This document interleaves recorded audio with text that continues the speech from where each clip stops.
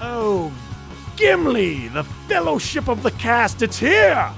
Like dwarves and elves, the dude disagreed, but ultimately remained friends and learned a little something in the process on this local summer reading episode featuring Philly native MK Asante's Buck, Jersey's own Bouncing Souls and their album How I Spent My Summer Vacation, and Professional Development Brewing's personalized, brewed just for the cast, The Book Record Beer. Our guests are colleagues Eric Weingarten and Jared Ruddick, English and science teachers respectively, and we chose to rock Gone, Eric's least favorite song from the album, just to fuck with him. I'm kidding. That was all Gregorio, and honestly, well, that's all I wrote. So, cheers to summer and cheers to summer reading.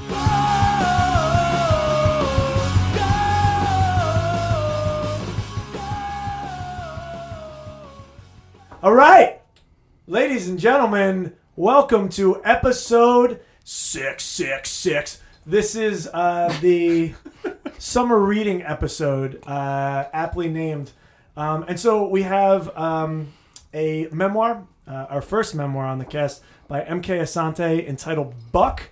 We have How I Spent My Summer Vacation by the Bouncing Souls. And we have a home brew made especially for the episode by Professional Development Brewing. We have the proprietor, my friend and yours, Jared Ruddick here. And it is called the THEE Book Record Beer. It's like I think the book record beer. Yes. As if our title... right? Get it? Everyone get it? Here it is. Gregorio just like got that. there. He just got there. Clicked right in there. You guys will explain it to me later. Absolutely. So let me introduce, as always, I have, of course, Nick Gregorio to my right. Hi, everybody. I totally missed my cue for a second. It's usually Daniel who fucks that up. And, of course, we have Daniel DeFranco. Hi. We have my friend and yours, the other English teacher who, I would say a lot of these conversations from the cast, often he and I will have throughout the day, and that kind of warms up for these discussions. So without further ado, Eric Weingarten is here with us today. Hey. And science teacher with us, the beer, the man, the legend, Jared Ruddick. Hello. Nice, on the gray mic. We have two guests today, friends and colleagues. If I were to introduce them as sitcom stars, I would say that one, Jared Ruddick is much like a Midwestern Jerry Seinfeld in that he's rocking some tennis shoes to go pick up those ladies, and when he does, you better believe that taxi's going straight to the party store. Secondly, one, Eric Weingarten, he has the comedic timing of a Chandler Bing, but the sexual prowess of a Joey. Wow. Because his student teachers, they have no defenses against his sexual prowess. So here we go. As well, he does not sound like a pleasant gentleman. My good friend Daniel DeFranco. If I were to equate him to a sitcom star, it would be Larry from Perfect Strangers, without a doubt. Undoubtedly, I feel like his Balky. But if I were to, then... Larry was not... I don't accept that. Larry was a bit of a dick. Yes. Was he a dick, or was he just... American. Was he just very... Un-American? I said American. Oh, American. Wow. I thought he was just... very, very, very set in his ways. This is the way it is. I'm Larry. That's the definition of a dick. Oh. Well, then I'm sorry. I didn't mean to say you were a dick. I get Tootsie, and I get... It's fine. You've actually some of the best. And then if I were to say who Nick Gregorio most reminds me of, in terms of a sitcom star, I'd say you, my friend, are the Kevin Arnold of our group. You'll get that Winnie one day. On board. If I was to introduce our head castman, Nick Mahalik, as a sitcom star, I would say he's sort of like a Cody Lambert from Step by Step. That's what I was going to say. He never wears sleeves. Lives in a van. And we're in a basement. That's true. Yeah. And he always practices kung fu before each cast. I thought you were gonna say he rocks because he kind of rocks. No rocking. A little bit of rocking, I guess. Right. In the van. But yeah, in the van though. Ironically, I did have a 15-passenger 1987 Dodge Ram van for a really long time. Not That was creepy at all. only, to tie it in, only owned by punk bands from Philly from the time it was produced off the assembly line till it died in my arms. I thought it was because you had the bumper sticker. and you This needed van's somewhere to put rocking. it. Yeah. This van's rocking. All right, let's talk about Nice. Buck. So here we go. Let's get right into it. We'll get right into Buck. It's our first memoir. And when we're talking about summer reading and giving things to students, of course, creative nonfiction is one of those like hugely popular genres right now. It's exploding, and it's one of those things that I think the students, in a lot of ways, really, really gravitate towards and relate to, and almost every grade I've seen that happen. And so before we get into that, though, let's get in the book. So of course, MK Asante, Philadelphia native, from around where I used to teach. Taught a number of years up at Alny High School, and he is from Alny. And he makes, I think, one of the stronger points here is when he moves, he makes the point to note that part of the city is incredibly mixed, right? Impoverished, but incredibly mixed.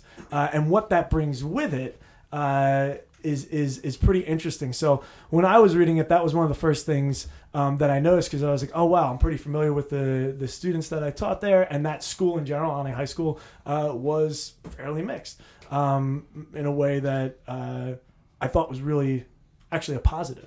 Of the era. So that was my first initial takeaway. The other initial takeaway was that this thing is loaded with like simile, and it just seems very, frankly, from a writing perspective, very amateurish. Frankly, it seemed like I was reading one of my students' first drafts. Frankly, in a number of instances. And I would argue that you could actually turn to any page and find at least 3 similes. Not that that's a bad thing to use figurative language, stuff like that, but I felt like it read like he was injecting it in on purpose because he thought it would bolster the work. And that was something that I could not get away from. It can continually sort of hit me. So for me, those are the 2 major takeaways is how he's describing Philadelphia, his Philadelphia, and then also the writing itself. I felt like the worth of the content was in a fight with, honestly, the strength of the writing. I'd like to respond, if I could. Of course. Okay. You know how this works. You've been So, here a while. Right in the respond. first page, Asante talks about having a rap flow going on in his head constantly. Absolutely, yep. And there is, I mean, if you listen to any rap song, there's dozens of similes. Sure. So yeah, I was distracted at first, and then I thought for a second, I was like, I mean, he acknowledged the fact that this rap flow is constantly going through his brain. I think he was trying, with the similes, developing a cadence that would mimic perhaps a rap song. Because, as we know, Asante is also a musician. Absolutely. Filmmaker. This book is very musical. It's extremely musical, and that's why... It's always the point of reference. Yes. Sure. And that's exactly why the similes, once I just figured for a second that that was the intent, it felt... It settled down for me, and it was terrific. Yeah, Absolutely, yeah. I'll back you up on that, Nick Gregorio. So when you look at writing and you look at lyrics, now teachers that the lie we tell our kids to get them to like poetry. It's like, no, song lyrics they're just like poetry. It's like, no, they're not. Most song lyrics are dog shit. Yeah. And there's nothing of literary merit to them. But in that regard, MK Asante being a writer and a rapper, like this is, it's almost like a rap novel. Yeah. It's not. It's not that, but there's... No, but it feels like it. I Yeah. mean, it has a defined cadence to it. Yeah.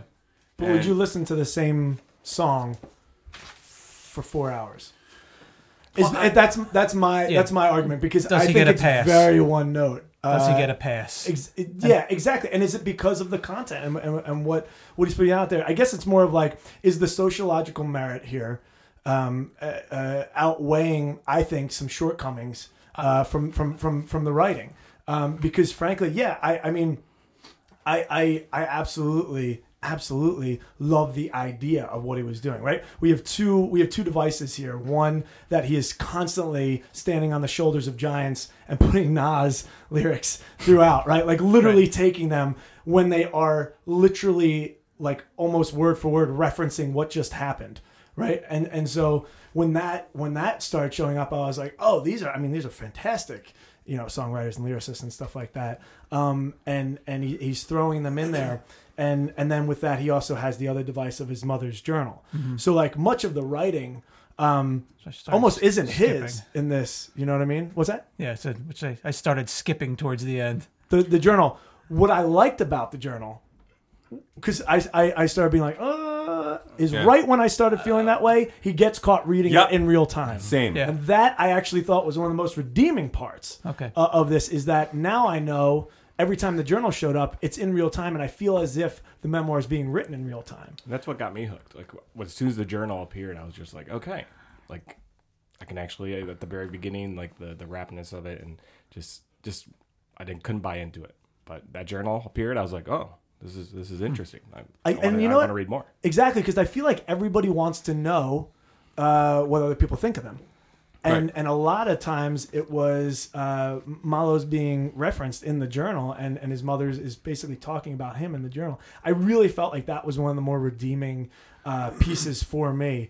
The other device, which is littering it with these song lyrics, at times I felt like they were really powerful, potent.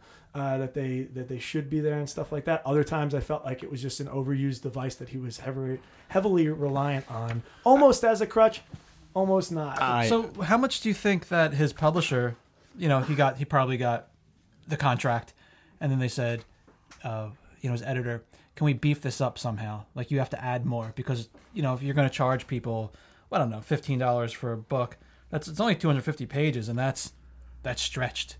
Yeah, but I've read a number of memoirs that are maybe 100 pages less.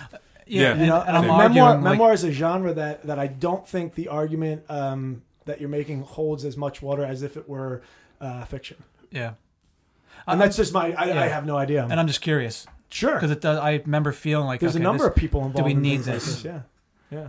Could he just stuck right to the narrative, and 150 page book would that have been like super tight and. Right. Yeah. I must say, just again, I absolutely loved this book. Like, I loved everything about it. Like, I had totally tunnel vision with it when I was reading. I love teaching it. It's one of my highlights of the year. And I'll go into that later, why I love it so much. Yeah. But as you talk about, he has dozens of references to other rap songs by amazing artists. That when in the book, toward the end, when he's starting to find his outlet, his voice in his writing. Mm-hmm. And then when he does that, at the very end, you have 3 pages of him rapping. Well, we get his lyrics. Exactly. So it's like you have this build-up when he's trying to be something that he's not through the entire book. Sure. And then finally finding his voice again. Well, because he's not a gangster. Right. Yeah. But like, I guess the idea would be it was. In my own mind, I thought like putting all those rap lyrics in throughout the book like that was totally justified by the fact that you have his own words, his own voice in a huge chunk of the very last bit of the book. Right.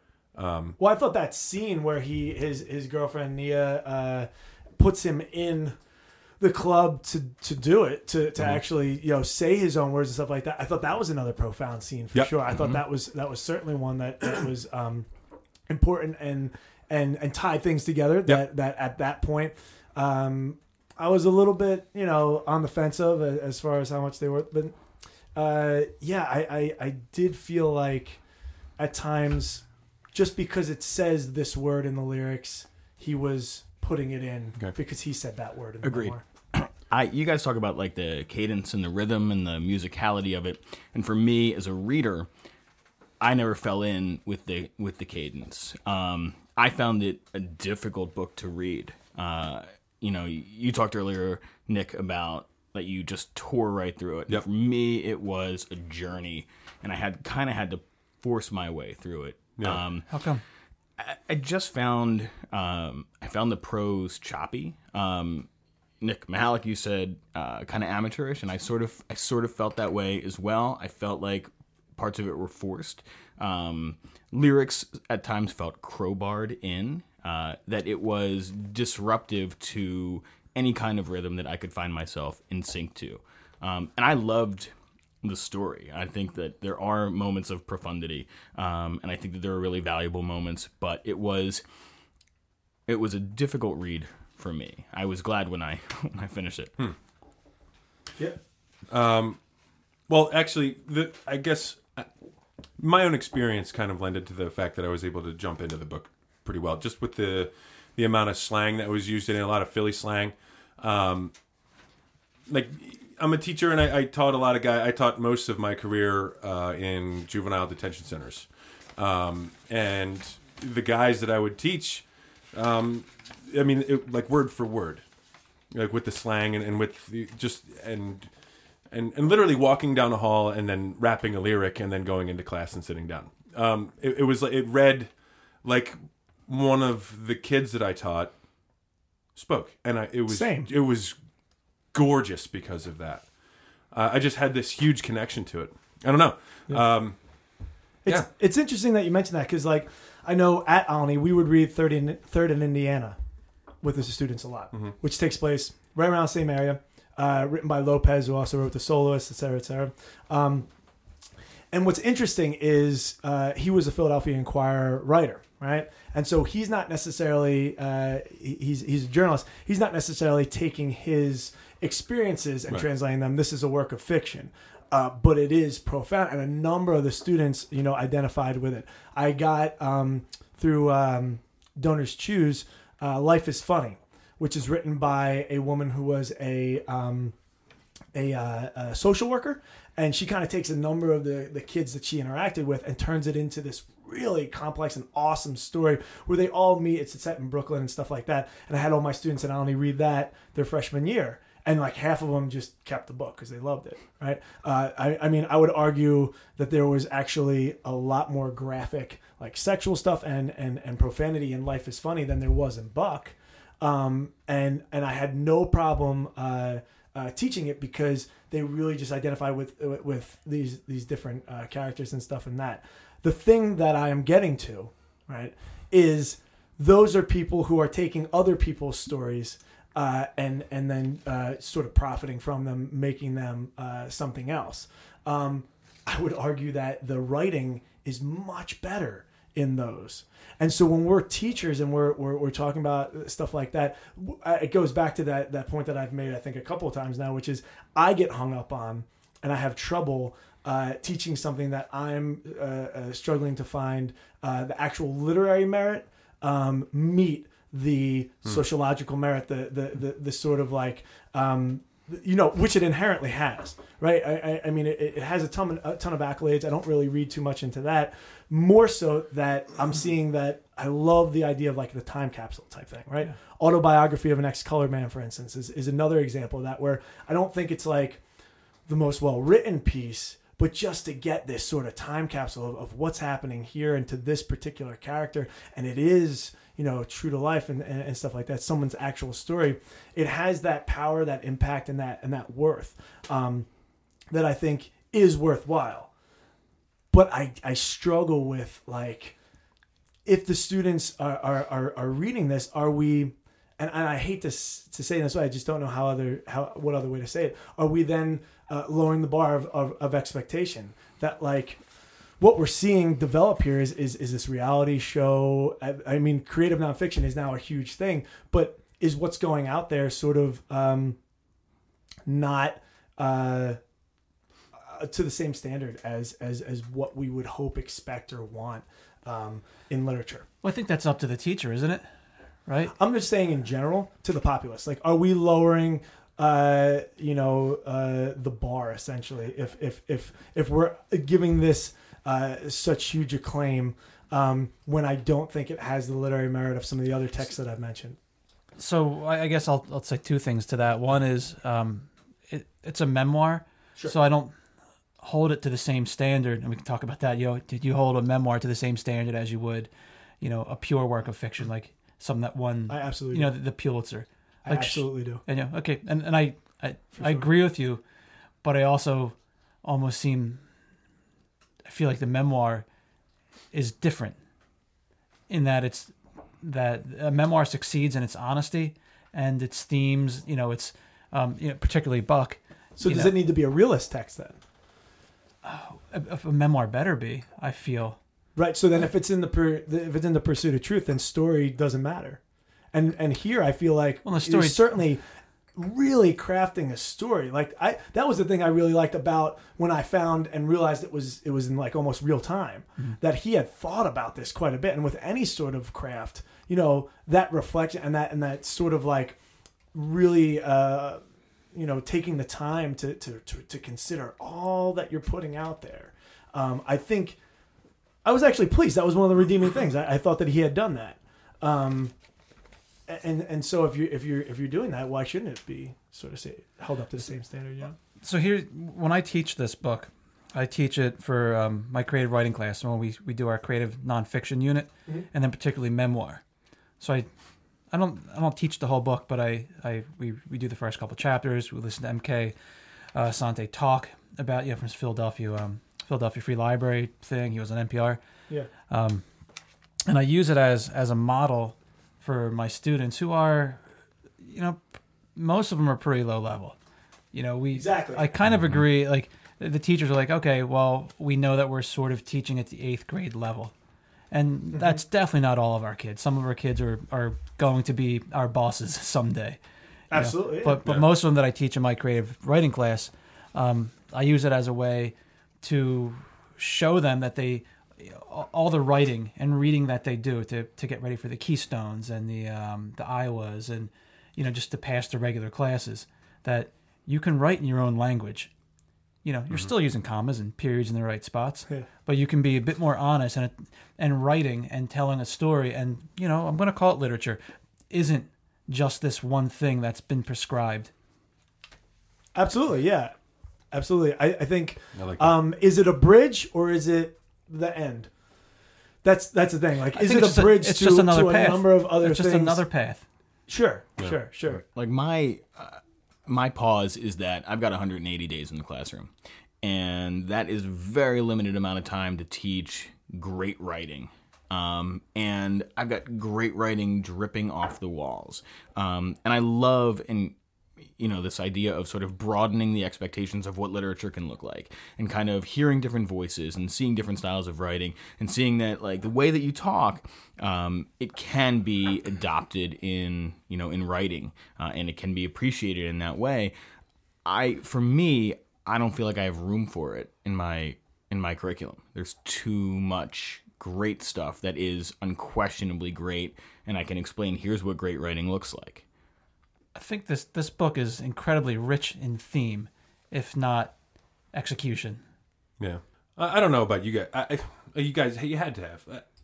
Like I said earlier, I had blinders on when I read this book. I had such a personal connection to it because one of my guys. Because you grew up as a troubled black youth. No, I shouldn't say that. I know 5 white guys talking about this book. It's ridiculous. But no, in my first year teaching, I had a kid who loved to write. And so he started writing his story, and there just so happened to be a writing contest around the corner at the Adrian Theater.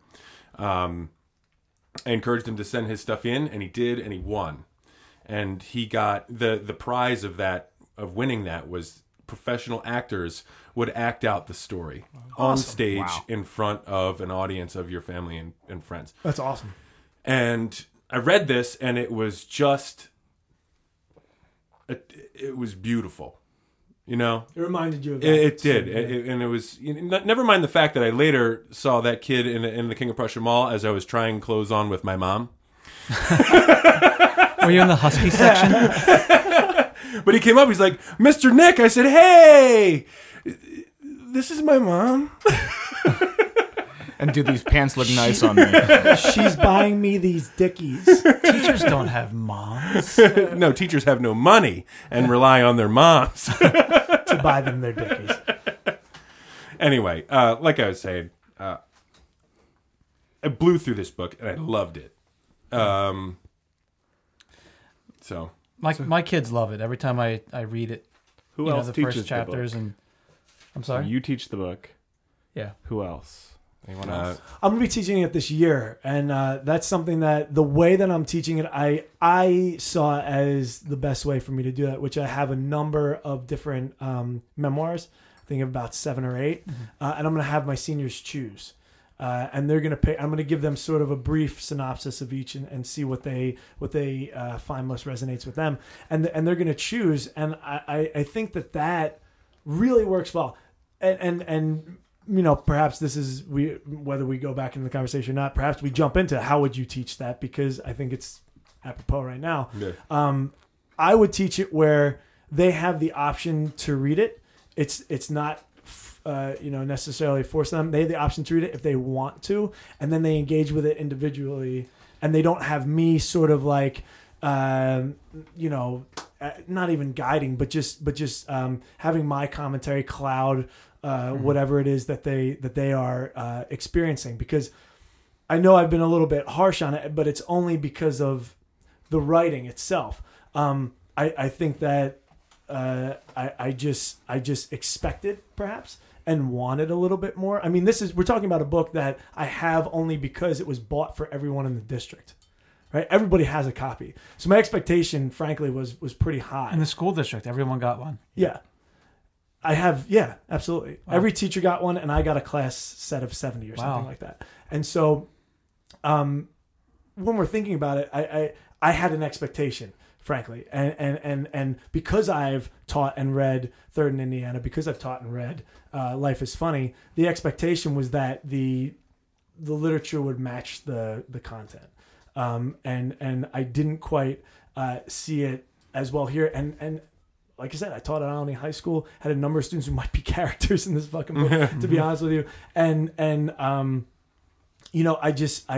felt like it was this like, here you go. Whether it was written from that age, when he was that age, I don't necessarily think it was, but I think a lot of it probably came from that time, because he ends by giving us the first chapter pretty much, right? Yeah. Mm-hmm. For word, the opening paragraph. Exactly. Yep. So in my mind, this is literally a 17, 18-year-old who has written this, and we're getting it in real time. I think that has a ton of worth. Well, I mean, he made that choice as a writer to keep it in present tense. So Right. you're going through it with him. I think he wrote this as an adult. I would say so, too. I wouldn't, but then He said I don't it- think he's lying then, but I think that there's much of this is coming from things that he wrote during his high school years. Maybe. I mean, Catcher in the Rye ends where it starts. And that was written by like a 40-year-old guy. And Yeah, but that's also not a memoir. with creative nonfiction or the memoir, I mean, you take liberties to tell the truth. Sure. Yeah, it's the story from a life. Right. Yeah, not the story of a life. So I absolutely. And so if I were to teach it, which I'm going to, this is because I am going to Even teach though it. you hate it. I don't necessarily hate it. That's the thing. I don't want to really get it hung up there, because I think that there was a lot of really, really strong stuff. Frankly, I found it near the end. I thought the Mother's Journal was really strong. Mm-hmm. I thought that he had that whole thing where he's not going to sleep. He won't put himself to sleep, which I really, really like that metaphor. I thought that was great. And so there's a few near the end that I might get locked up, but I'm not turning myself in with regard to going to sleep. But also, I mean, I think a lot of that was really, really, really strong. But then you have these other lines like, everybody has an angle out here, like geometry. I'm just like, That's and the thing about it is I want the kids to interact with it. I want them to be moved to read more from it. And if this is the book that does that, then awesome. Absolutely. If you see yourself, it's everything like that. It's funny because not only we found there was like 1 or 2 notebooks underneath a desk that we started noticing, me and the other one of the other English teachers, and it was front to back, no periods, no punctuation, story that reminded me much of this. And I was like, wow, with a little bit of just broadening, checking out other things, right? Because why do we write well? Because we've read a whole bunch of writers who have written well. It becomes ingrained. It's like muscle memory. And so I was thinking to myself, man, this could be so fantastic if we had a little bit of polish on it, and where does that polish come from? To me, and this might be, an inadequacy of mine, I think we write better the more we read, and that's just kind of where I am in that. And so with this, I would love to say that this is a stepping stone to other works, things that he references. Frankly, I'd agree with you on that. I just this past week listened. We went over this book this past week, and we listened to his a podcast he did with the Free Library of Philadelphia and NPR. And like he says, good writers are good readers. And I like that because it's like, oh shit, I hadn't heard that podcast of his before, but I've been saying it to my kids since day one. So it's nice to hear someone way cooler than me, that's got a published book, say the same shit. Exactly. Yeah, I don't have a fucking published book. So and then he references a couple of other books that I've got in my back that I make kids read. And as soon as he says that, they're like whoa. And I was like, catalyst, stepping stone. Exactly. So I agree with you on that. And then when I teach it in my memoir unit, to get the kids to write about their life and show them that yes, your life has story and theme and things you can pull from, because I teach in the area he grew up in. This book where he says that him and his dad got into a fight at Broad and Erie.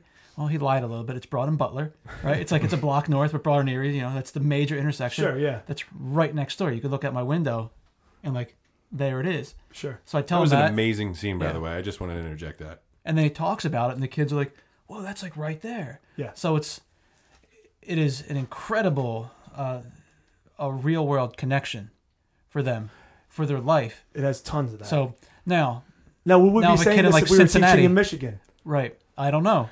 But for me, in my exact school, for my small segment of kids, it's perfect. Right. So I think there's merit to that in the sense that, one of the books I do teach is Price of a Child, which was a one Philly book years ago. Mm-hmm. So same kind of deal. We've got stacks of them in the classroom.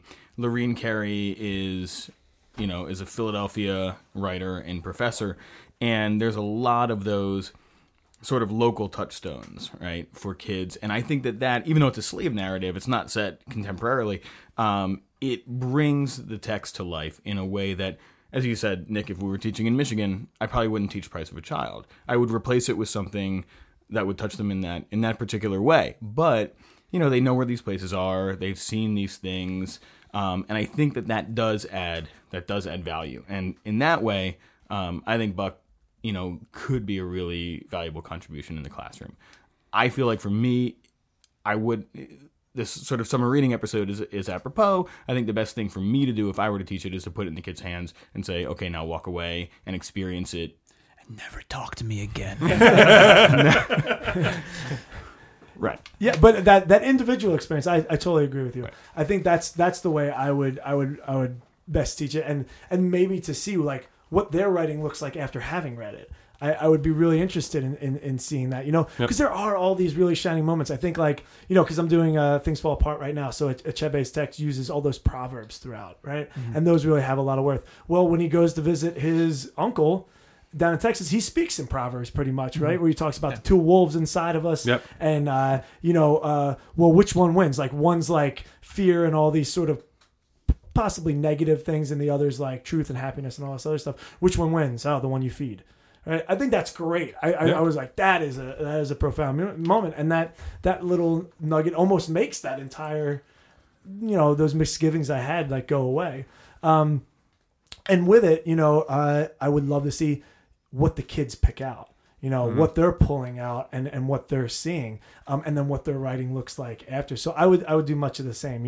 If it is a summer reading where they get to pick something like that and engage with it, and then write their reactions to it, or even create a piece of fiction or memoir after, I think would have a lot of worth. And so I am critical, but that's not to say that I A, wouldn't teach it, because I will, and I am, or B, that I don't think that it has a lot of worth. I have one thing to say real quick. We can cut this if it doesn't work, honestly. But like I've always said to people who ask me what teaching's like,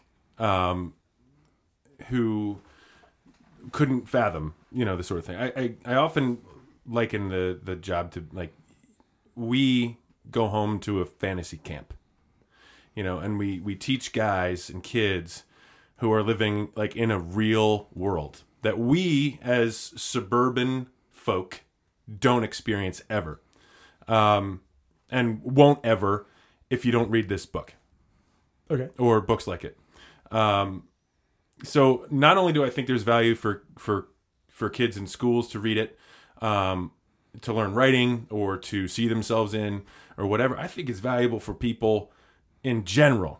To gain perspective. Yes, it's a huge perspective book. Can I translate what Nick Gregorio's trying to say? That a white suburban guy doesn't know what it's like for a black inner city child. Yeah, that's what you're saying. That's exactly what I'm saying. Without saying it. Yeah. Well, that's what I'm saying. But that's, if you teach in Philly, that's who you're teaching. So you're getting you're getting a view into their world, right? Which, it's like you thought you were teaching the kids, but they were teaching you. Right. Is what you're saying. And to go along with that point, when you're looking at it, he talks about he has 3 different schools he goes to, and I thought, and I guess that's really one of my major things is I wish. And this is the big thing, right? I'm saying here, it's a glimpse of everything. It's a little glimpse of everything. I felt like nothing was more fleshed out, or was fleshed out in the way that I would have hoped that it could have been, right? He could have really, if he is writing this, not as a person in real time, as a young teenager, if he's writing as an adult reflecting, right? But putting us in real time, that's fine. But it reads as if it is, because he's missing some things that an adult would actually pull out. And really, really sort of examine a little bit more fully. The schools, I felt like we got such a brief glimpse, and he could have really dug in at how a public school works, how a private school works, how an alternative school works, because he goes to all 3. I'm not going to lie to you. I totally looked on Krefeld's website to see if they were hiring. Because it seems awesome, right? Yes! And it is the one that... Wonderland. It enables this text to be made. Yep. And it totally pulls out from him this sort of like latent skill that he has. Because I'm not saying he's unskilled. I don't think that he's unskilled. I think he is skilled. But... I wish, it's another thing, and perhaps this is just me. I would have loved to have seen that fleshed out a little bit more, expanded upon, because there's just so much worth in that. And again, I'm a teacher, so I'm that would probably pique my interest, right? The other stuff that's in there, gangbang, this, that, and the third, where he goes to the strip club and all this stuff, maybe that's what a 16-year-old, that's what resonates with them. Whereas I'm the dork teacher who's like, I would love to see more about the schools. And that's what resonated with me. And that's where, because that's where my perspective tremendous lies. impression of a teacher. What accent was what were you trying Teacher accent. If I live it. Yeah. It's my TI-83. You're kicking me. So you guys making fun of science teachers here? Because I'm right here. Right? My favorite scene... Sorry, Jared. We're getting to the science later, Jared. You have a whole fucking segment, man. Ask Jared. My favorite scene, and I think it speaks to what you guys are talking about, is when he's sitting in the principal's office, and the principal's like, I'm going to call your parents, and then the principal tells him to take his hat off. And he sort of flashes back to this, what was his grandfather who told him, like, don't fucking take your hat off for anybody. And it did give me, I'll take one of those. It did give me that perspective of like you said, like you don't, no idea what's going on. You're not teaching the kids, they're teaching you, right? But what I've learned more times than I can count is I don't know what the fuck is going on with these kids in their lives. I don't know what they've been taught. I don't know where they come from. I don't know what they've been through. And we get into, Maslow's hierarchy. What do they have? What do they need? All that stuff.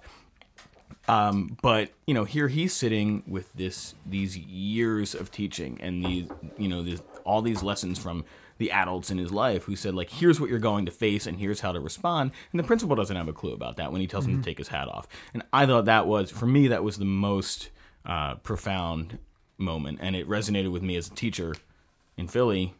And that leads right into the mom going to the psych ward. And we've probably all had students that we don't know this stuff's going on at home, and it is. And they still show up and they're like, I'm sorry, I don't have my homework. Right. Yeah. It's like if you would have known. Well, also mental illness, and that's what makes it a really great contemporary text, because all the things that he's dealing with are incredibly contemporary, right? And right now, and perhaps now as we're talking, he touches on a ton of stuff, right? And maybe it appears superficial at first, but when you look back, you start thinking about it all, and you do see that so much stuff was touched upon.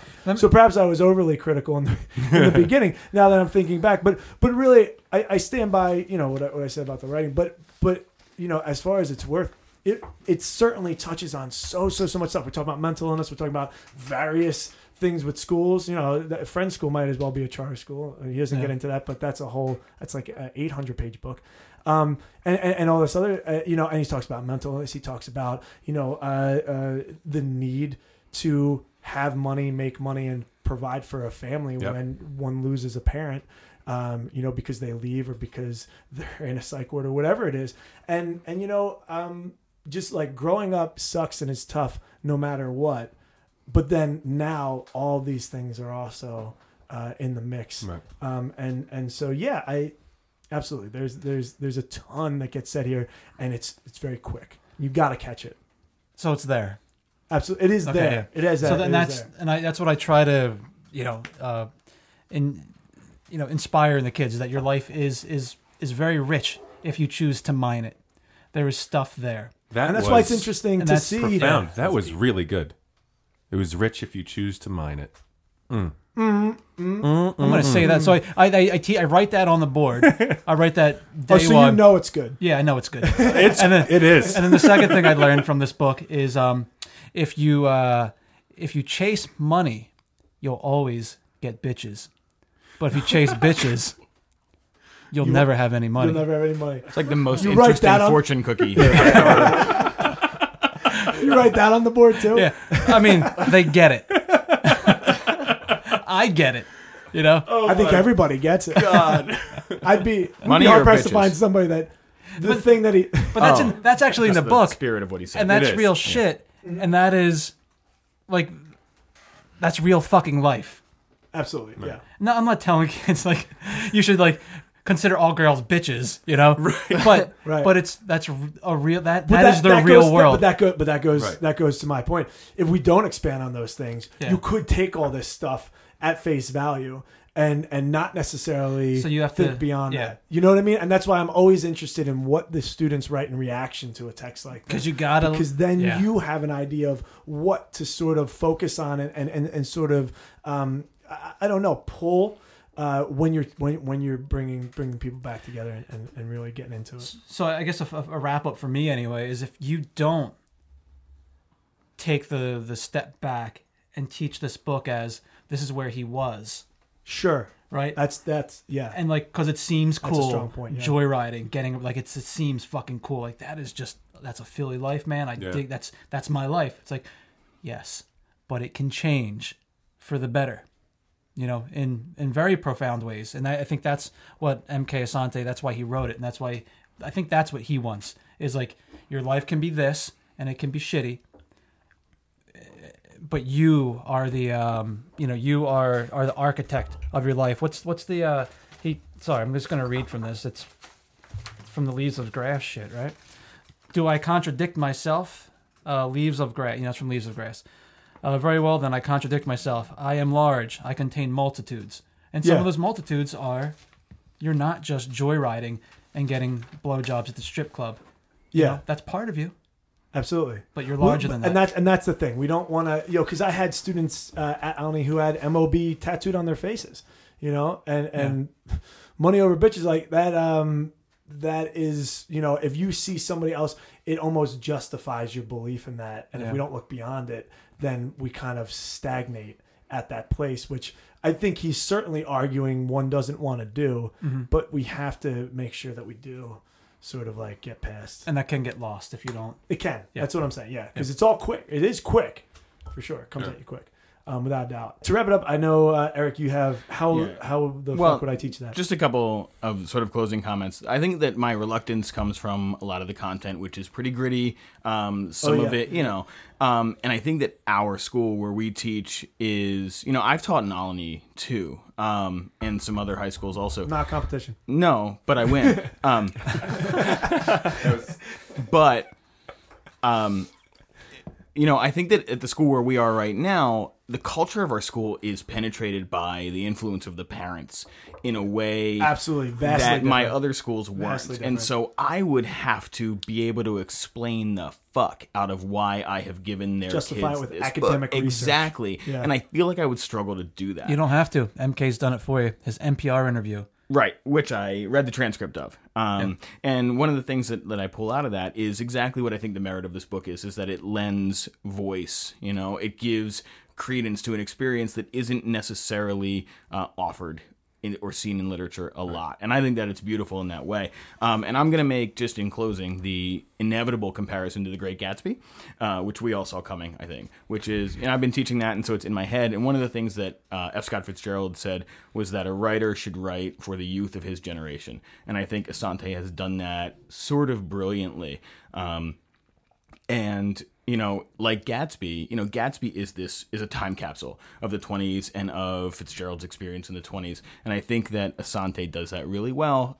He gives us a sort of time capsule of his experience in Philadelphia and other, locales as well. And I think that there is a lot to be said about painting that picture really vividly, which he unquestionably does. And so for that reason, I do love it, and I could be convinced.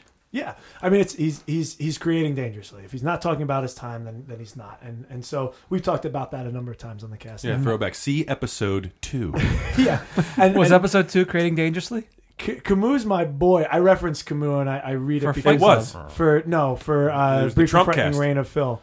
Yeah. Oh yeah. So speaking about one's time, how quickly you forget. I know my shit. Son of a bitch. But that is a really important thing, and I don't know if you guys are watching. You can make fun of me. I don't give a fuck.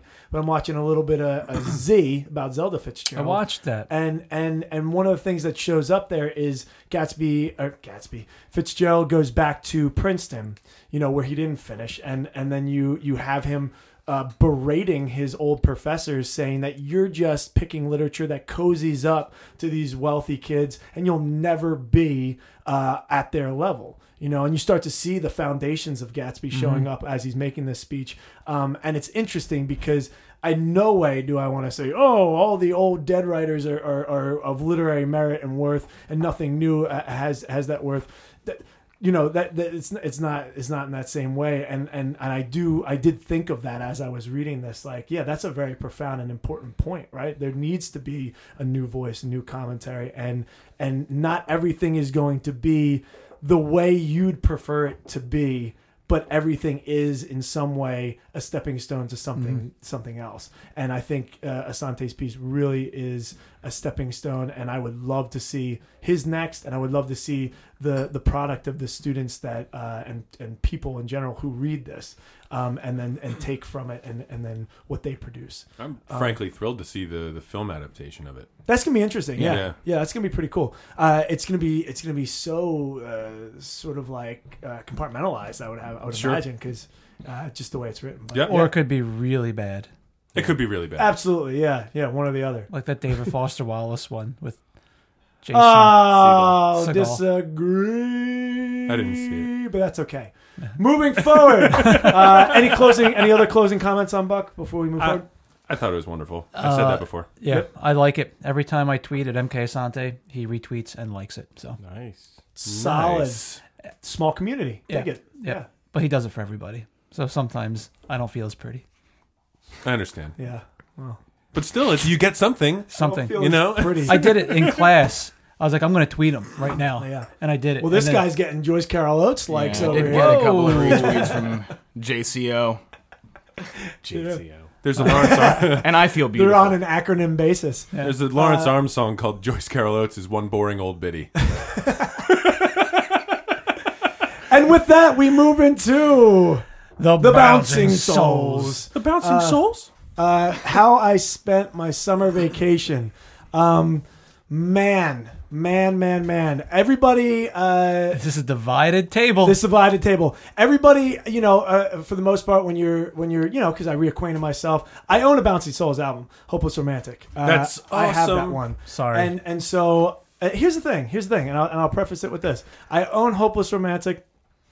I liked Hopeless Romantic, yet the Bouncing Souls bring back to me terrible memories because when the Bouncing Souls came out, and when honestly the rash of bands sounding like that came out, I was in a band that sounded like Come on, Tootsie. Toots. I was in a band that sounded more like Mars Volta and Tool, and we would get lumped into shows with these bands that sounded like that. And it was infuriating because A, it just seemed so goddamn easy, and B, honestly, it just and I'm really gonna dig in a little bit here because this is kind of how I feel about the whole pop punk scene. Fuck that shit. Which is Hey. hold on. Sorry. I'm very heated. Which is you are, and I think I'm adding some gasoline to that fire. I'm also heated. Yeah, because you're gonna come at me. I understand. I'm going to come at you like a spider monkey. So here's the thing, though.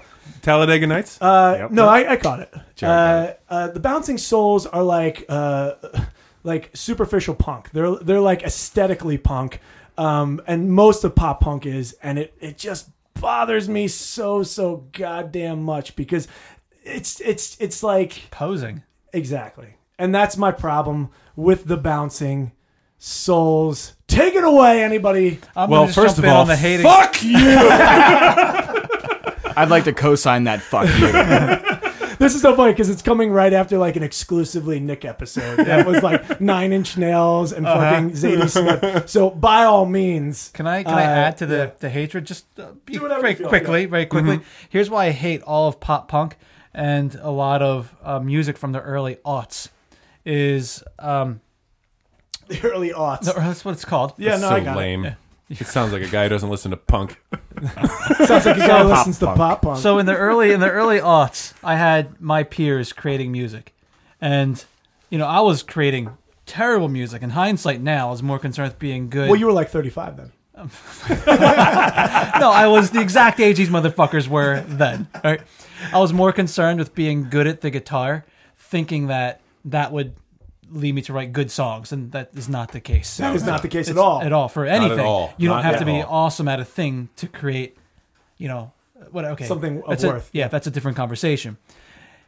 So when the Bouncing Souls were, Bouncing. bounce. Thank you. when Since good 1989, bitch. 88. Oh, thank you. when Good Charlotte was being You good. can't lump them into that. Yes, you can. absolutely can. You were No, sitting fuck too close to me to say something like that. You can't His do hand that. went up. I thought the bottle. And he's got a I thought ring that on. little 7-ounce bottle was gonna find its way to the bridge of your nose. I, think was I'm like, gonna- that would have been very punk. Like, way to defend them. Nicely done. I'm going to curse on this episode But he did more not. than I ever have cursed on Yeah, an it's episode. because- awesome. I'm excited. They're not real punk, just like their fans aren't real punk. Oh, I'm sorry. brutal. I'm sorry. That's That was you just poking people. Poking. So I'm I've sorry. listened to this album twice now, so yesterday and today, and I looked at it in two lenses. So I looked at it in the lens of, all right, I'm in high school, and I'm like, all right, I can see how this would be appealing. I would have listened to this when I was in high school, and listening to it today, I'm like, all right, does it hold up? Mm-hmm. And no, it does not. Like, Right. It just You mispronounced yes, it does.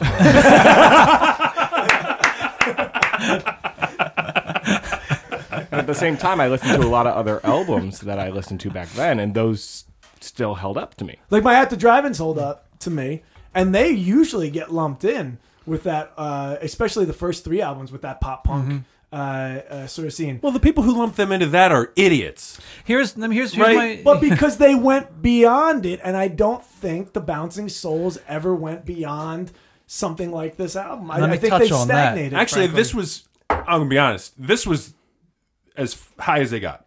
No, actually, Anchors Away. The one after this is like quintessential for me.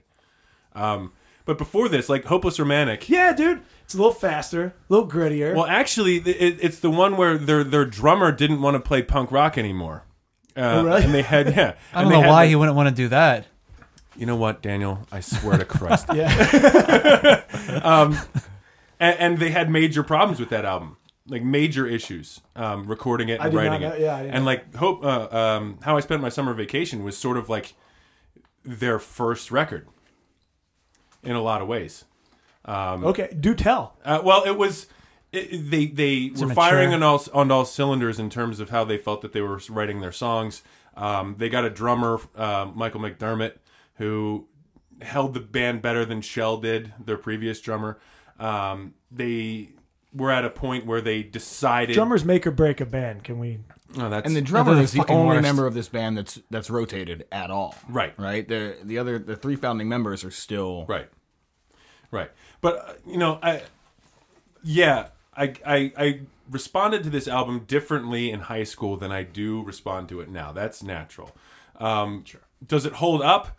Yeah, it holds up because like punk rock, this sort of punk rock came out of you had guys who left families to go drive on the road and play music that was spontaneous creation, that was loud and fast for people to sing along to, and that's all. Like that was their intent, always their intent. Would you consider like your experience with the Bouncing Souls like a darkness that's all your own? Did it go straight to your heart? Look, Greg.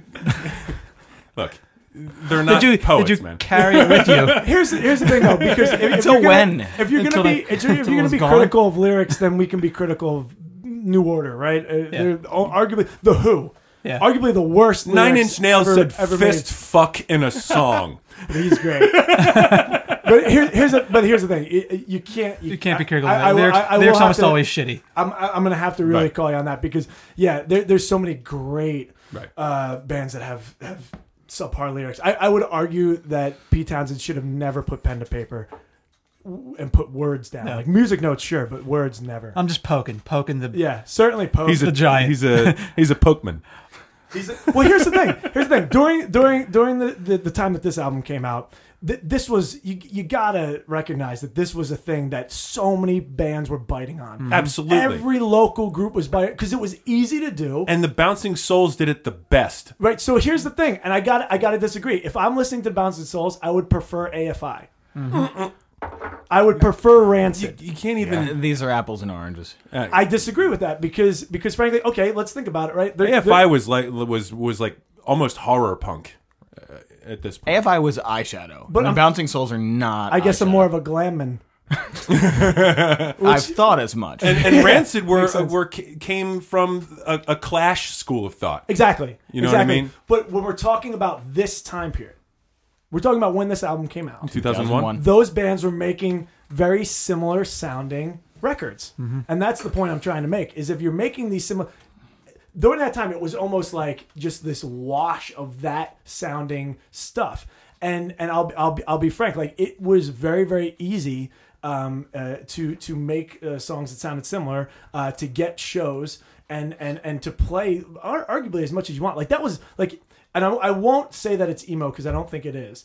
But I will say this, that emo I think might be and Michael and I were talking about this earlier, emo might be the last genre to exist before it just became, that word has no meaning now. Like everything is just blown to smithereens. And what happened then is because it was something new, right? You have your Dashboard Confessionals, you have your My Chemical Romances, stuff like that. They're all very similar ilk.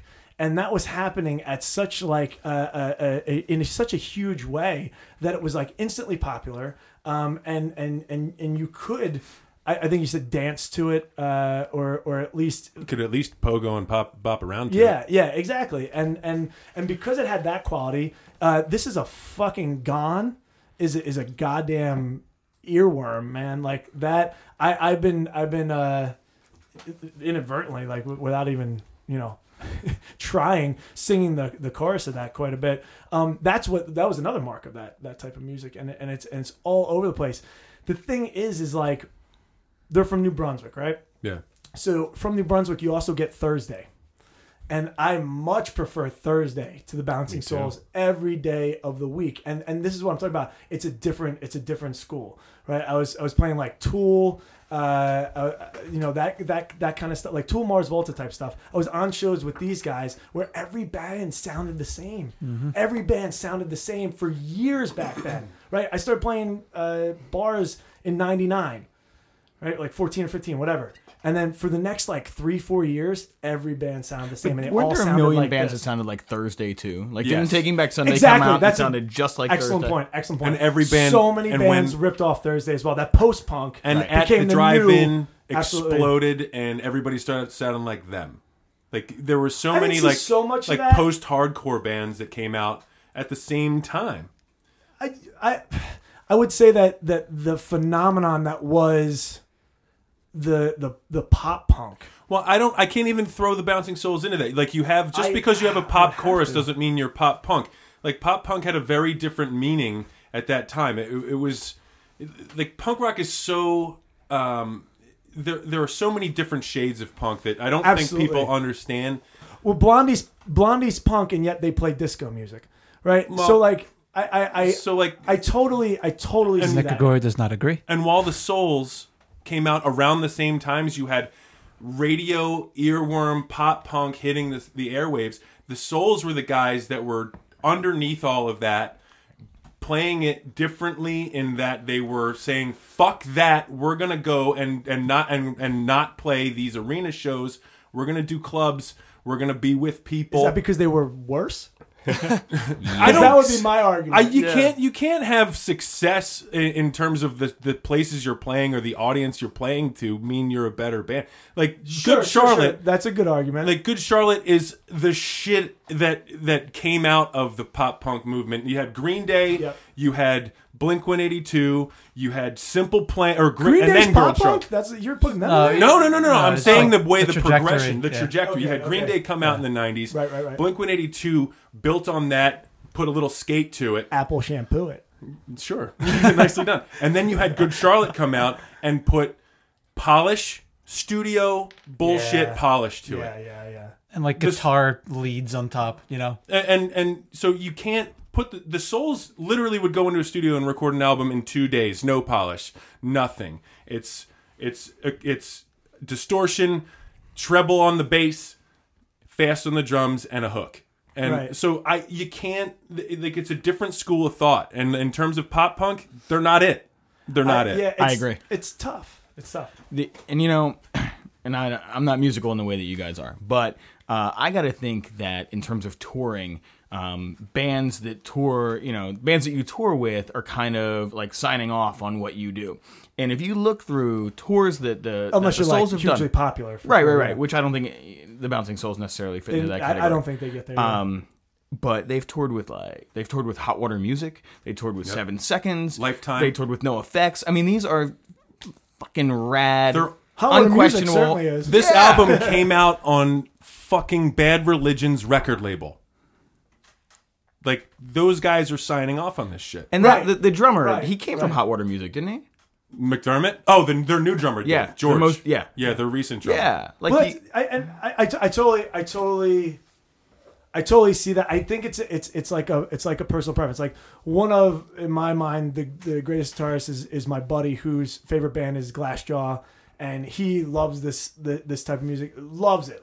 Another dude that I was in a band with, one of the most prolific fucking dudes, loves this.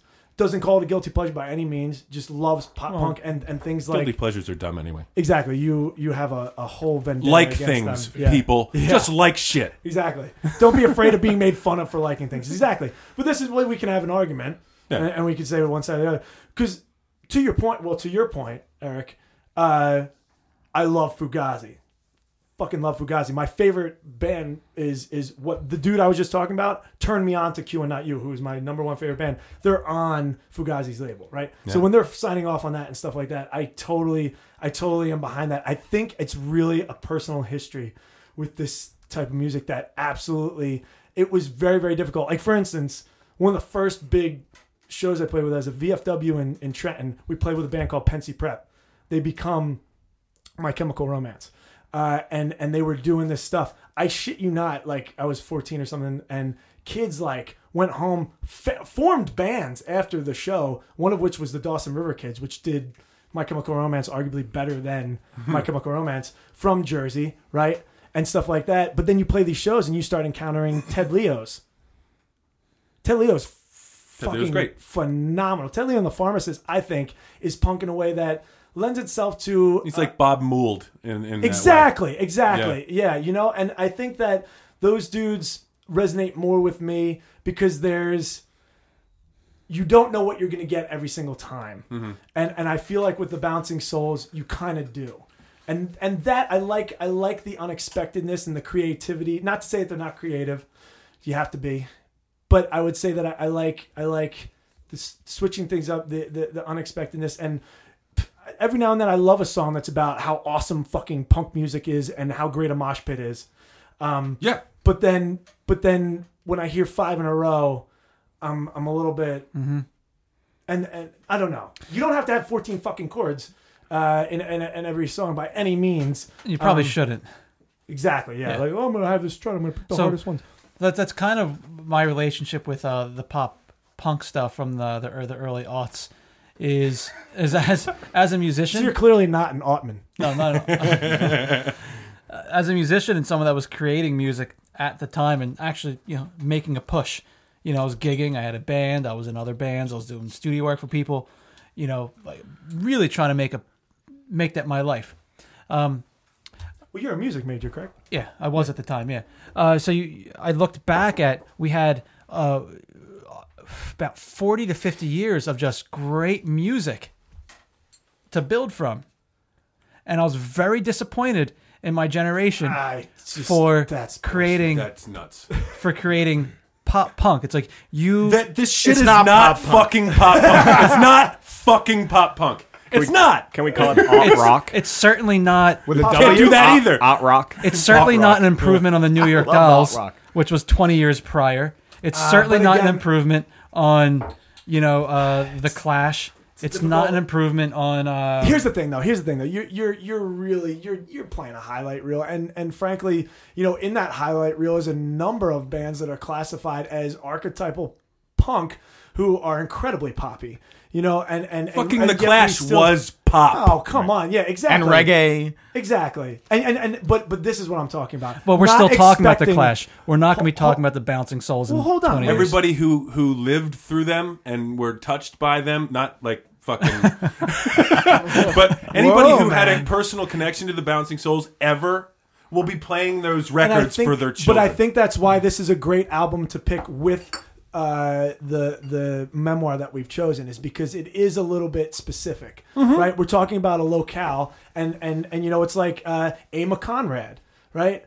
I played with them. I know them. They're a great punk band from Philadelphia that a number of people know and had a relationship with and stuff. I played their last show, open for them. If I name that, people lose their fucking minds if they know them. If they don't, then it's nothing, and it doesn't fucking matter. Yeah. And I think that what we're talking about is essentially here. It relates pretty heavily, I think, to Buck in that way, where Bouncing Souls are from New Brunswick, right? And if you were around, you saw them in a basement, right? It's like all the dudes who saw Refused on their last tour and saw them in a fucking basement. Like, holy shit! Like, everybody who saw them at Terminal 5 or the Electric Factory or something is a fucking poser because you should have saw them in Brian's basement. This is the TLA they toured, right? Was it TLA? I saw them up in New York, so I don't really know last time they came back. But I didn't see them on that tour. Yeah. And I was kind of made to feel like a TLA poser. is sort of like a basement. Dude, I saw Modest Mouse at... And you've never seen a show in a basement. Exactly. I used to play basements. I will co-sign that. But like, for instance, I saw Modest Mouse at Radio City Music Hall, right? And I got shit on by all these people, fans leaving that. They're like, oh, I can't wait for this album to blow over and for them to start playing Small Things again. Well, guess what? It didn't. And they're still playing that type of music, and they're still great. However, when those new albums come out, I am interested in what's going to happen because I'm not sure. Mm-hmm. And I think that's the biggest thing that I have with a lot of the music, like this AFI, right? Unique, changed. Always. Rancid, well... Sucked after... That's true. Rancid I guess that's 2000. a bad... Ted Leo, Unique, changed.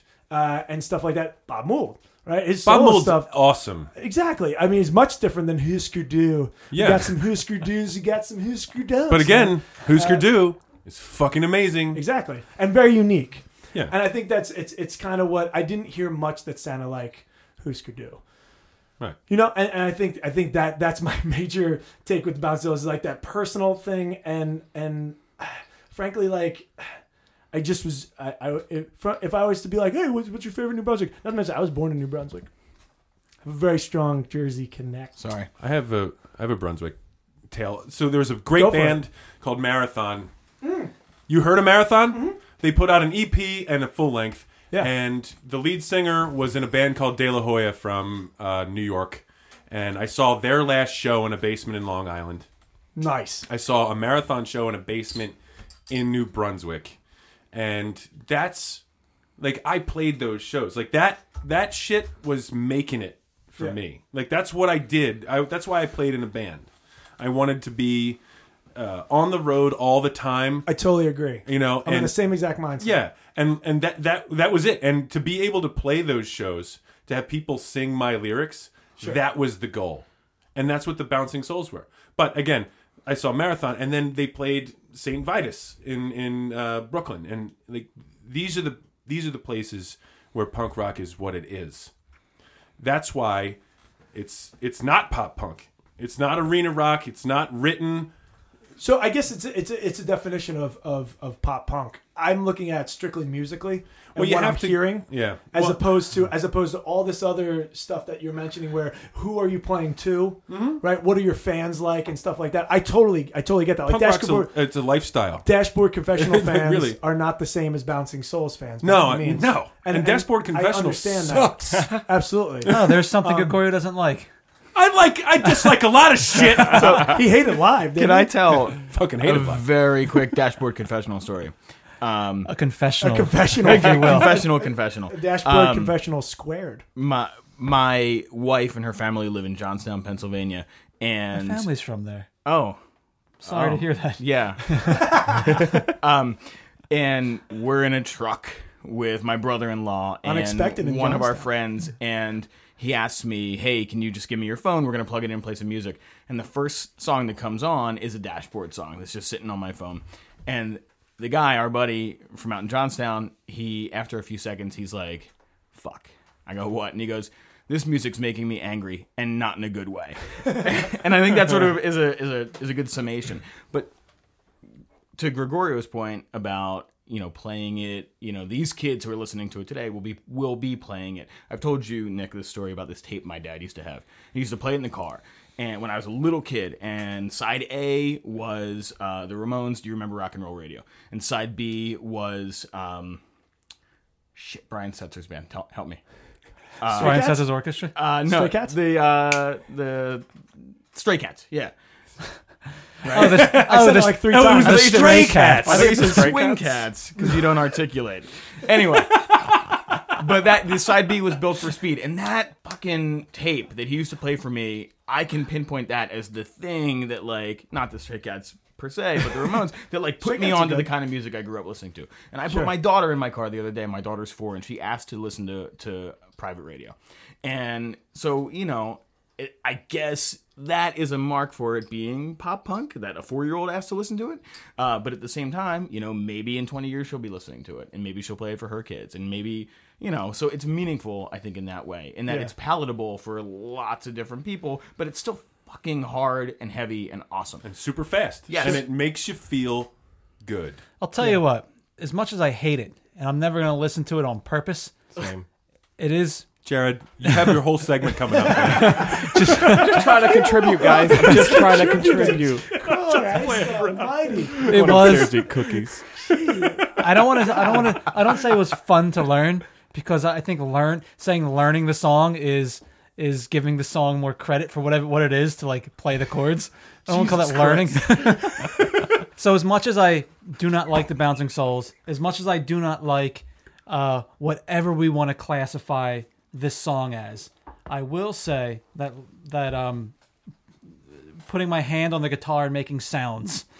Did you have fun? Is that what you're getting at? Yes, I am looking forward to playing this with you. It seems like it's going to be a lot of fun with the drums, the speed, Yeah. the little guitar line. That's going to be fun to do. Not gonna lie to you, this is the first correct thing you've said. Like improving on the song is going to be a lot of fun. So cheers, guys. Can we get Can I tell a Bouncing Souls story? And this is actually a sad Bouncing Souls story. So they've been oh fuck. One time, me and my friends sat in a basement and talked about the Bouncing Souls. I'm glad you guys. You set me my up for fucking that. friends. Come on. Shut up. Okay, here we go. All right, so I talk about Fest like every episode in Gainesville, and the Bouncing Souls play almost every year. It's no secret that the Bouncing Souls records have been not good for a while, and I guess in this particular year, the date they were playing fell on Halloween night, and they came out dressed as Kiss, Nice. and it was awesome, and it was funny. I feel like I'd high five them for that. Well, it was hilarious because Did they play Detroit Rock City 17 times? So they come out and they're just playing their tunes, and I guess halfway through, people just started to roll out, and it got worse and worse and worse. And by the end of their set, which was like maybe 45 minutes, the club was nearly empty, and it was just 4 guys in their mid-40s playing punk rock songs they wrote when they were 29. And it was like, I feel like they should hang it up, but I don't want them to. That did go away. I didn't expect. Yes. Live Thanks for and Bush turning are this playing into a the. lead balloon. I told you it was a sad Bouncing Souls I no story. longer like the I didn't think it was I agree that with Daniel sad. now. Yeah. It was a And shame. then they all died on stage. Yeah, so that was my sad Bouncing Soul story. So let's go play Gone. And have some fucking fun because It will be fun. honestly, we are probably. Oh my god! Someone take a picture of the carnage on the table. God, like I actually do not shit. like this song. Yeah, this was the one don't you like didn't pick. Gone? In that case, Gregorio throws his goddamn dick around Hey. and says, "We gotta fucking." Oh, play it's the this Gregorio song. Dick segment. Nobody covers Gone. Everybody covers fucking Manthem or Private Radio. Nobody covers Gone, so we're covering Gone. That's what we're doing. Do you think we can handle it in a background vocal styling? The whole thing? I mean, God, like that.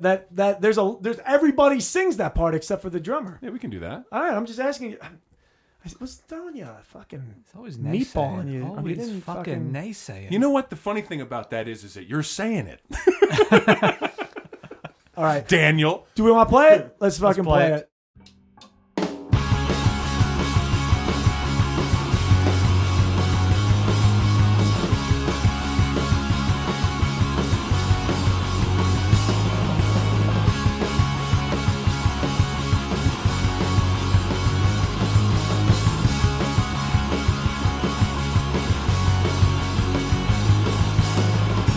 Cloudy night, so it looked to me. Felt so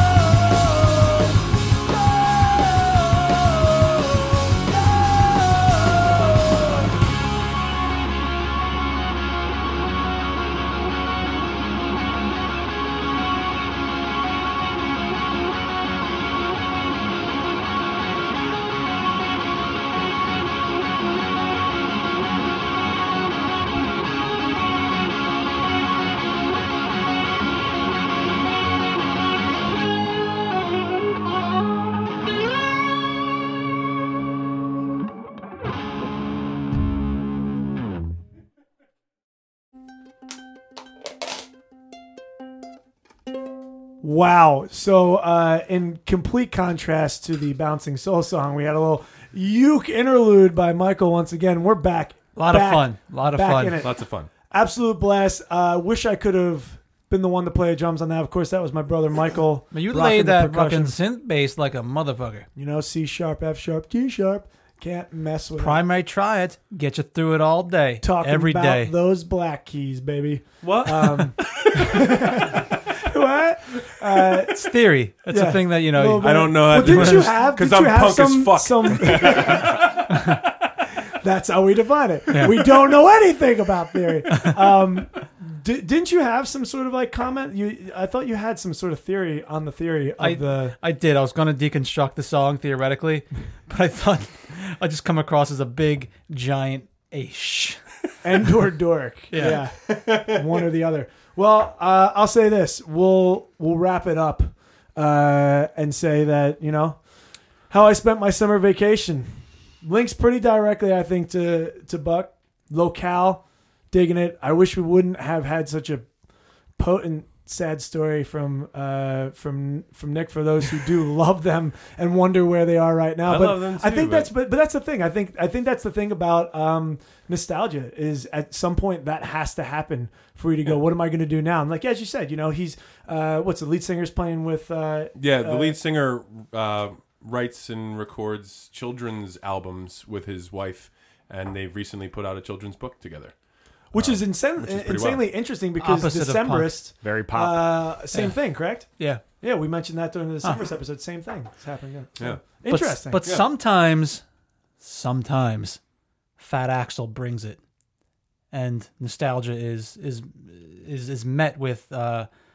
I'm not sure what oh I'm my saying. God, how is this a Guns N' Roses reference? Jesus Christ! Talk about nostalgia. I know. Sometimes, but like, Guns N' Roses. sometimes, you know, Fat Axel brings it. yeah, and that's it. Can we just cut it there? Why Sometimes don't we Fat just say Axel that brings it. Slash is always good, and Axel is dependent solely upon how good Slash is. So I was late the other day to your house. I said I'm listening to the Slash solo, and then I'll be over after the Slash solo was over. Yeah. And it was legit. But November Rain had come on. I was like, Jesus Christ, there's too many solos. Yeah. So there's I a number of them. actually shut the radio off and just came to your house. And that, ladies and gentlemen, is what is called musical masturbation. and why some of us I like listen to Rush. I'm punk. sorry. Yeah, exactly. Weren't you late today because of a Kenny G album? Oh, I choose not to comment. I wish we had video of Daniel's face there, and we will move it. Don't you dare drink that. I was sniffing. All right, we will move it directly. We're still friends, right? Everybody in this table, we're like, we yeah, got this has hit. been a very divisive episode, but we're We're all obviously friends. still friends. Great. Without I'm doubt. friends with Nick Gregorio. Speak for yourself. Oh, all right. So, moving forward and steadily into our beer section, we have with us the man, the myth, the legend, Jared Ruddick, who I've referenced a number of times, the proprietor of Professional Development Brewery. Frankly, I wish you would just fucking mass produce just about every beer I've ever drank that you've Wonderful. made. Thank you. You're a Thank you. fantastic brewer. Thank you. I'm glad you're here. And he Glad you're- waved on an audio podcast. I did. Just wanted to say hi. Sit here and drink 17 ponies. Yeah. Oh, Say the hi. carnage on the table. So tell us what we have today. This is Jared brewed the beer especially for the cast today. So my favorite style to brew is just something very simple, the Berliner Weiss. It's not that expensive, so as a home brewer, you want to maximize the amount of beer you're making for as little as possible. Uses hardly any grains, mainly just water and a bunch of bacteria. So for this one, we did a little Yum. collaboration. The blackberries that were used in this Berliner Weiss come from Nick Mihalik's backyard. Damn straight. Super And- sour. Yeah. The great They're fruit tart. to add Yeah, to they're a super tart, tart. sour beer. Yeah. And we also added peaches from the orchard right by my house, Lynn Villa Orchards. Which if and I love the local sort of like focus here. Like if you get a chance, pick some fucking fruit, or honestly, you get pumpkin. You get just about anything from Linville. That place dominates. It's So make awesome. make a cobbler, do whatever with it. Brew some beer. Absolutely. It's all good. And we're keeping it local. A whole buck, whole bouncing souls, Exactly. local fruit. That's how we are intertwined. So yeah, Lay it down. I have a little taste test, which is going to be lost on the listeners here, but you can kind of hear. Drop us a line. We'll send you a little packet full of seeds. Oh yeah, Dude, what are you talking about? packet full of seeds. That's seeds. A. And B, are look you like seeds. enveloping and mailing what could be construed as fucking... By the all time good. it gets stamped by USPS, we're the next anthrax. Fucking... I think that's one of the questions Culprits. they ask. Are there seeds in this Yeah, I mean, package? that's like one of the primary things they screen Well, for. no, they're grains. They're malted grains. Malted grains. And the malted Yeah. grains we have here are acidulated malt. So this is a malt that has basically been pre-treated with lactobacillus, which is a common bacteria used to sour things. Most often you'll see it in yogurts. So we're going to take a little snack of these and move on. This is kind of when you start the process, or when I start the process of making a Berliner Weiss, you want to lower the pH a little bit just to make sure that the bacteria... Eat these? Yeah, go ahead. Munch on them. Yeah. Do you want to stick them up your tuchus? No. Nose. You've never had sunflower seeds? No.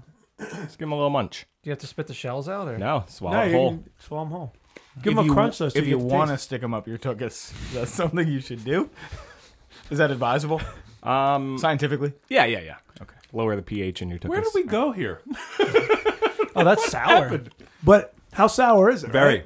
Right? But it's not like... It's not offensive. So it's not like you licked your pinky and put it in Jello powder, right? Right. That's like Yeah. sour. I'd This put that in my is yogurt. Jello. I'd put that in my Oh, yogurt. you put this. In your You like sour yogurt? Yeah, and you know what? It's really tasty. It's Yeah. really tasty. It's almost as if hits your tongue. There's almost like this film of sour on it. And anybody that hasn't had malted grains, it's basically like not like a sunflower seed, but kind of like a sunflower seed, harder shell, much smaller. And you eat it much the same way, except you can consume the shell. I think we cut you off. You were talking about lactobacillus. Oh yeah. So the grains are pre-treated with lactobacillus, and I use this along with just some normal grains that have natural bacteria on it in order to create what we call a starter. And from there, the starter is added to basically what we call the wort, which is sugar water.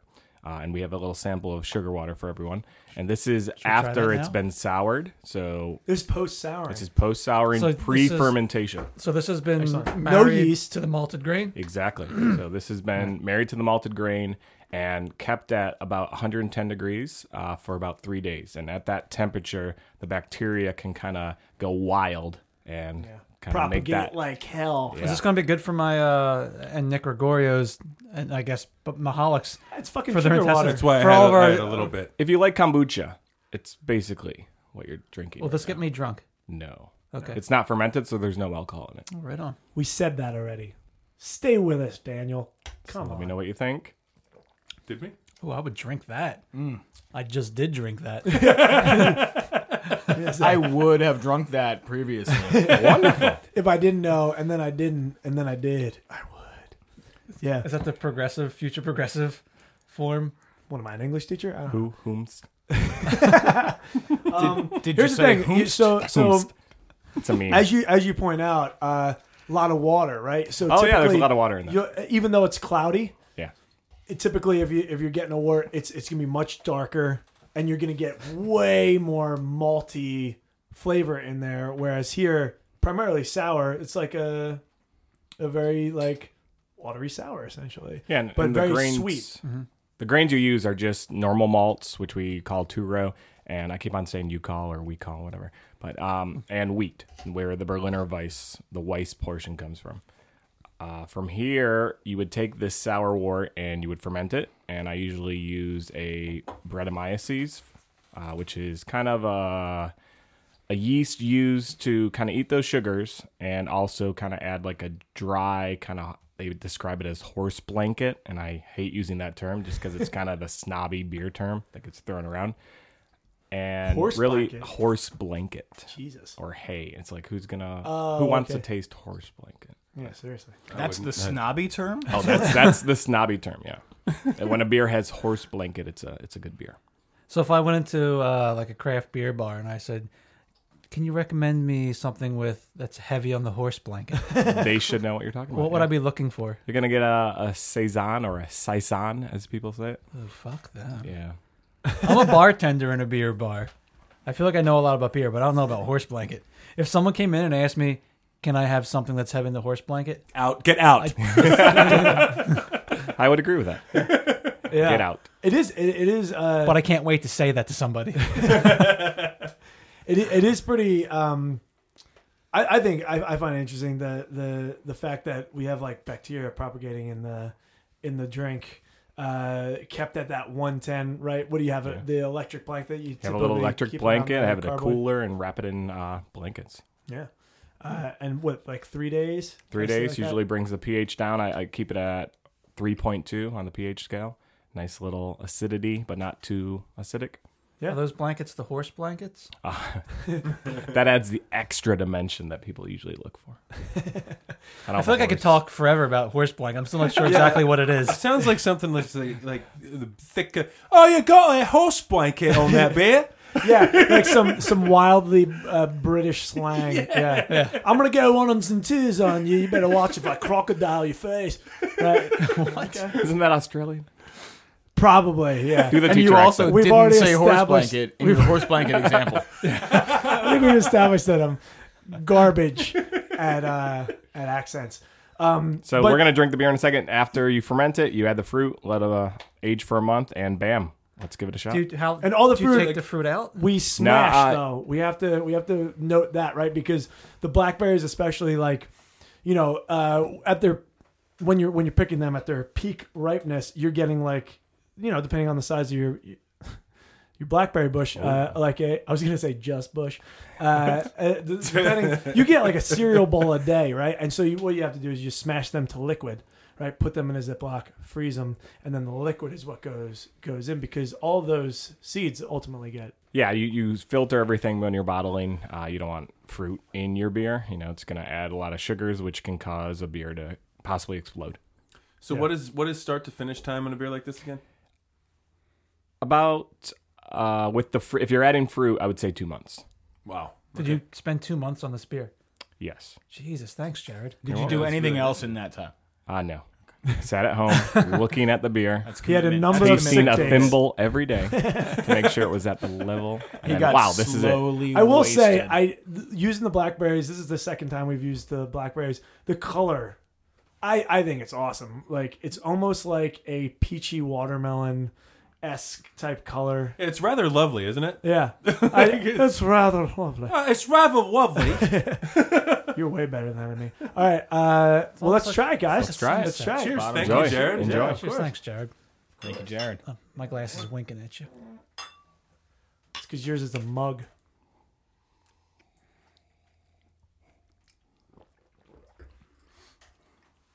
So smooth, dude. That's a delight. I love it. And you're right. It is such a great done that a number beer of to like times. introduce Several, yeah. people to sours, perhaps even gozas, stuff like that, right? Because gozas essentially, they're becoming insanely popular. Sours. Gozas actually, Because they're more tart. with the salt. Yeah, a little bit of salt added in, because that's the only difference, Greg. Coriander, too. Nice. That's good, Jared. That's a good beer. Thank you. Really nice. And again, Jared, this beer is called... The Book Record Beer. Absolutely. This is what I'm saying. I totally think you should bottle your creations, dude. This was bottled. You literally just poured it out of a bottle. They're sitting right to my right. I can see them all just like winking at me. Well, I think I've tried every professional development beer, haven't I? I think so. I think I've done 30 batches. This, other than the 305, which was sort of kind of my namesake, this is my favorite. Wonderful. Thank you. This is I'll be honest. I would say that as well. We would see gozas, sours, Berliners during the summer months as well. That's another link. Like that's. I mean, Weiss they're beers. insanely Yeah. refreshing. Number one and Low ABV. number two, absolutely right. So when you're sweating and it's you got a lot of water in there, so you're absolutely staying hydrated as much as you are enjoying a delicious beer. Can you measure your ABV? Yeah, this is about 3.4 on this one. Wow, I could have this for breakfast. I could give it to my kids. There's a bottle over there for them. He can and he will. that's yeah. lower than the all the ponies we crushed today. Yeah, Yeah, I mean, even though they're 7 ounces. If you're Yeah, pouring, I'm drinking, It's baby. it's Let's one get of those that right things in the 'cause- mic. Let's get that right. Hold on. Let's get that right in the mic. That's good. It's a weak stream. That would not self-flush. That stream. It's too weak a stream for a self flush. yeah, definitely not happening. That was like ASMR for like 10 seconds. There's gonna that be a- voice from the heavens again. It's going to be a YouTube clip. I mean, it's interesting because would we consider this, Jared, I wouldn't say a phenomenon, but like a very new trend that people are really moving towards the sours recently? Yeah, I would say so. For the couple longest years. time, IPAs were just crazy. Everyone wanted IPAs. They want hops. I think people really wanted something more refreshing, and hops, just the bitterness, and sometimes just it's not refreshing. It's very abrasive. Yeah. And this, on the other hand, and sours to me are very refreshing. Do we? And this is the thing about the IPAs is like I used to be a hopsman for a while, and I would only drink the IPAs, and I think we discussed it before, but that wrecks your palate, So when you're trying to drink something else, do we find that the sours will wreck your palate in a similar way? Or? I don't think so. I don't think you're really going to get like a fatigue from drinking too many sours. I still think you could taste all the flavors that are intended in the beer, whereas hops, that the hop oil probably is still sitting there on your tongue, just blocking everything else. Yeah, I feel like you can get your belly starts getting a little too sour there That if you could be have the too many thing. of these. right. That probably goes well, before there's the the taste profile. Lactobacillus. Yeah, Yeah. Lactose. lactobacillus. Let's say so. Some of the IPAs now, I'd say in the past couple of years, they started making the shift towards like juicier ones. Yeah. Yeah, Like the Chamonix Creek makes a John, which is juice ale. Juicy Nugget. It's not John. like exactly like an IPA, but it's a juicy IPA. Nugget nectar's pretty juicy. Nugget. It's juicy. Yep. Same hop. Oh, nice. John is juicy ale with nugget, and nugget nectar is nugget hops. Nugget. Oh, that's actually a strain of hops. Yes, Nugget. it is. Yep. How about that? There you Yeah. go. Yeah, it's like, well, we had the Citricato on here, Yeah. Citra hops, Specific ones I feel like have a certain, because some have like different fruits that are inherent to them, right? You get like a little pineapple, a little bit of this, that, and the third, depending on which one it is. I feel like this has been very informational. I think we should phone a friend every podcast for Jared just to. Yeah. Can you like phone in Definitely, yeah. or just like I pre? I don't have to wear pants then. It's perfect. Can we pre-record? You're just not like, wearing pants Hey, now. calm just down. like 3 minutes of Jared just talking about The particular the science beer. of the beer. Yeah. Well, Jared's and corner. I think one thing to note though too is, if you are going to be home brewing, which many people do. I was taking a walk the other day and I passed literally two or three garages where people had serious homebrew setups, like layered tanks. Go, you know what I mean, like going down. And if you're gonna do a sour though, would you recommend buying separate hoses, separate supplies? Yeah, everything I have for all my sour beers is completely separate. I don't want to risk any of that lactobacillus ending up in like a stout that I'm brewing that I don't want to have a sour character. Yeah, that could funk it out So completely. it really starts to get expensive When because you because you're almost have getting to double the diversify. equipment Yeah. every single time. Yeah, absolutely. We used to have root beer on the soda gun, Oh yeah. and What do you mean used to? Oh, we used to. It means that we previously had it. Now we don't. What other words do you Understood. need to find? Nick? Understood. Why on earth would you remove root beer from Because- your gun? All the other sodas started to Tastes have like root beer. a little Okay. hint of root beer Well, actually, because it all That comes would out happen of at Fuddruckers all the time. the, comes out of the same wiener. There's You all work these at different tubes, but the main wiener is the same one. You know what I'm saying? Jesus. Oh, I know what you're saying. Tell us more about the main wiener.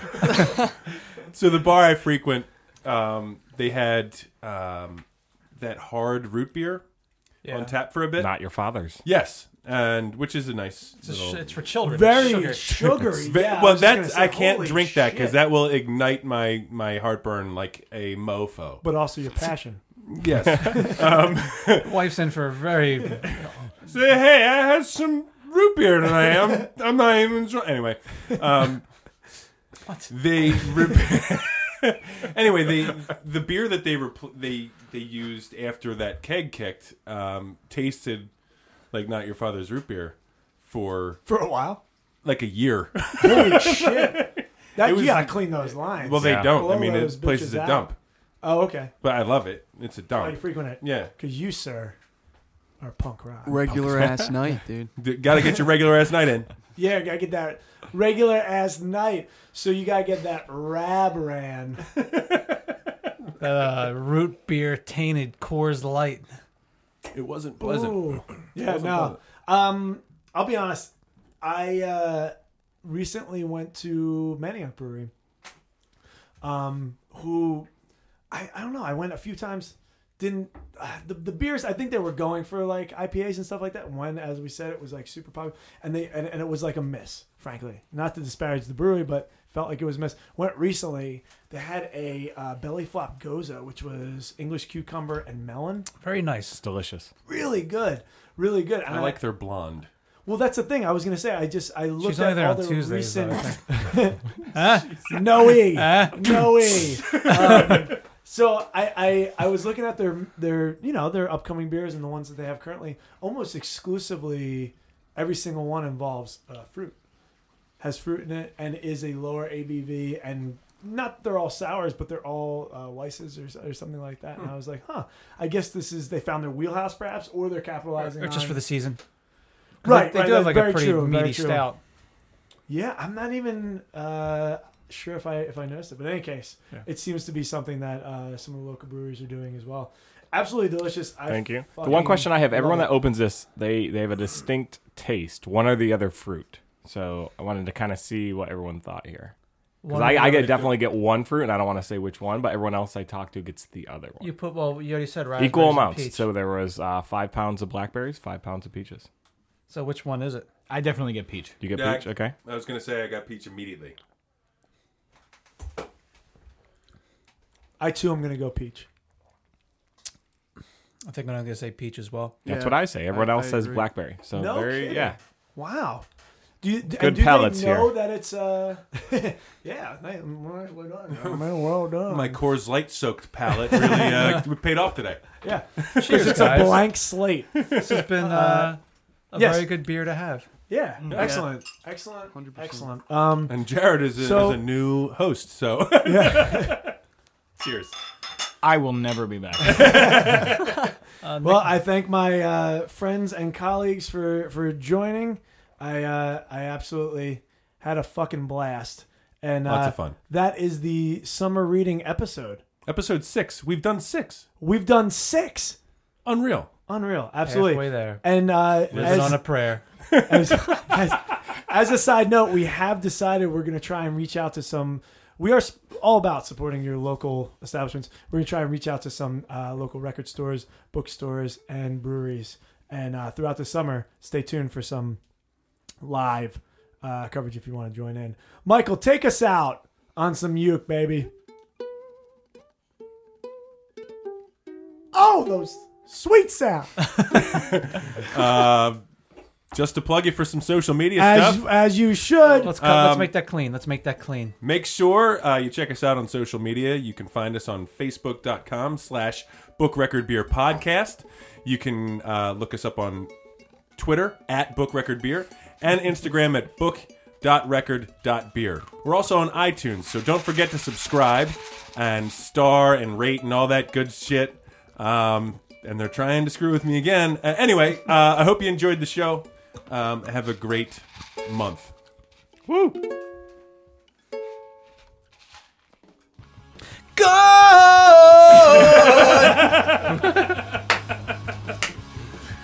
Nicely done. We did it! That was a blast.